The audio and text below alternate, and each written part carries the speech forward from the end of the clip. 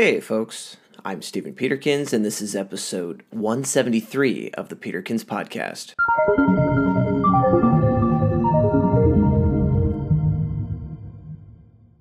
Today, we're going to talk about the extended mind. When we think about the mind, most of us think about our brain.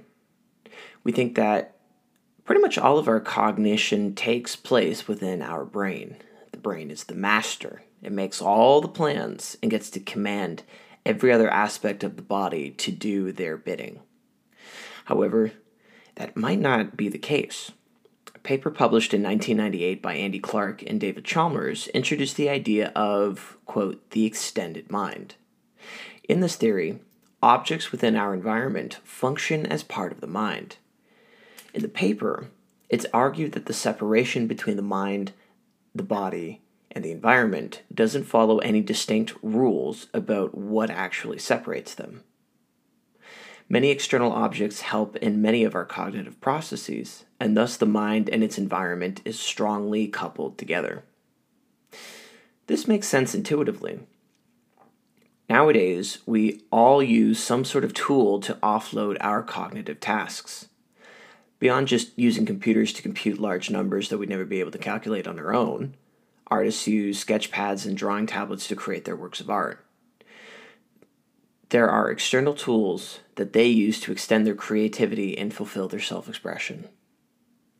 Thinking about how our environment and our mind is strongly coupled together is a great reference point to understand how we can effectively leverage our technology. Our phones and our computers are one of the greatest tools that we have ever had to offload our cognitive tasks. We save phone numbers there. We have notes. We use them to create software and buildings and machines and art and writing poetry and writing. These are the positive, constructive ways in which these objects in our environment enhance our cognitive abilities. In another sense, these machines are incredibly capable of disrupting our cognition and interrupting many of our cognitive processes.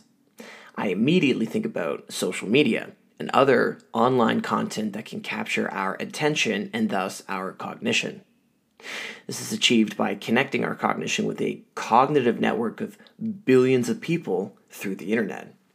This connection is so fun and entertaining that we can easily lose sight of our own objectives and fall into the cognitive world of other people. This theory doesn't just carry with it practical implications, but ethical ones as well. If you were to steal my phone, under the law, it would just be treated as theft. However, the ramifications of stealing one's phone is closer to an assault on one's cognitive abilities rather than just stealing that one object. In another ethical sense, we need to be aware about how our tools shape and affect people's extended cognition. These tools are the new filter and discern more and more how we process information both online and offline. Taking this idea seriously means that we need to be aware about how our environments shape our thinking. Thus, we can optimize our cognition by being critical and aware of what in our environment is enhancing our cognition and what is disrupting it. Thanks for listening, and I'll talk to you later.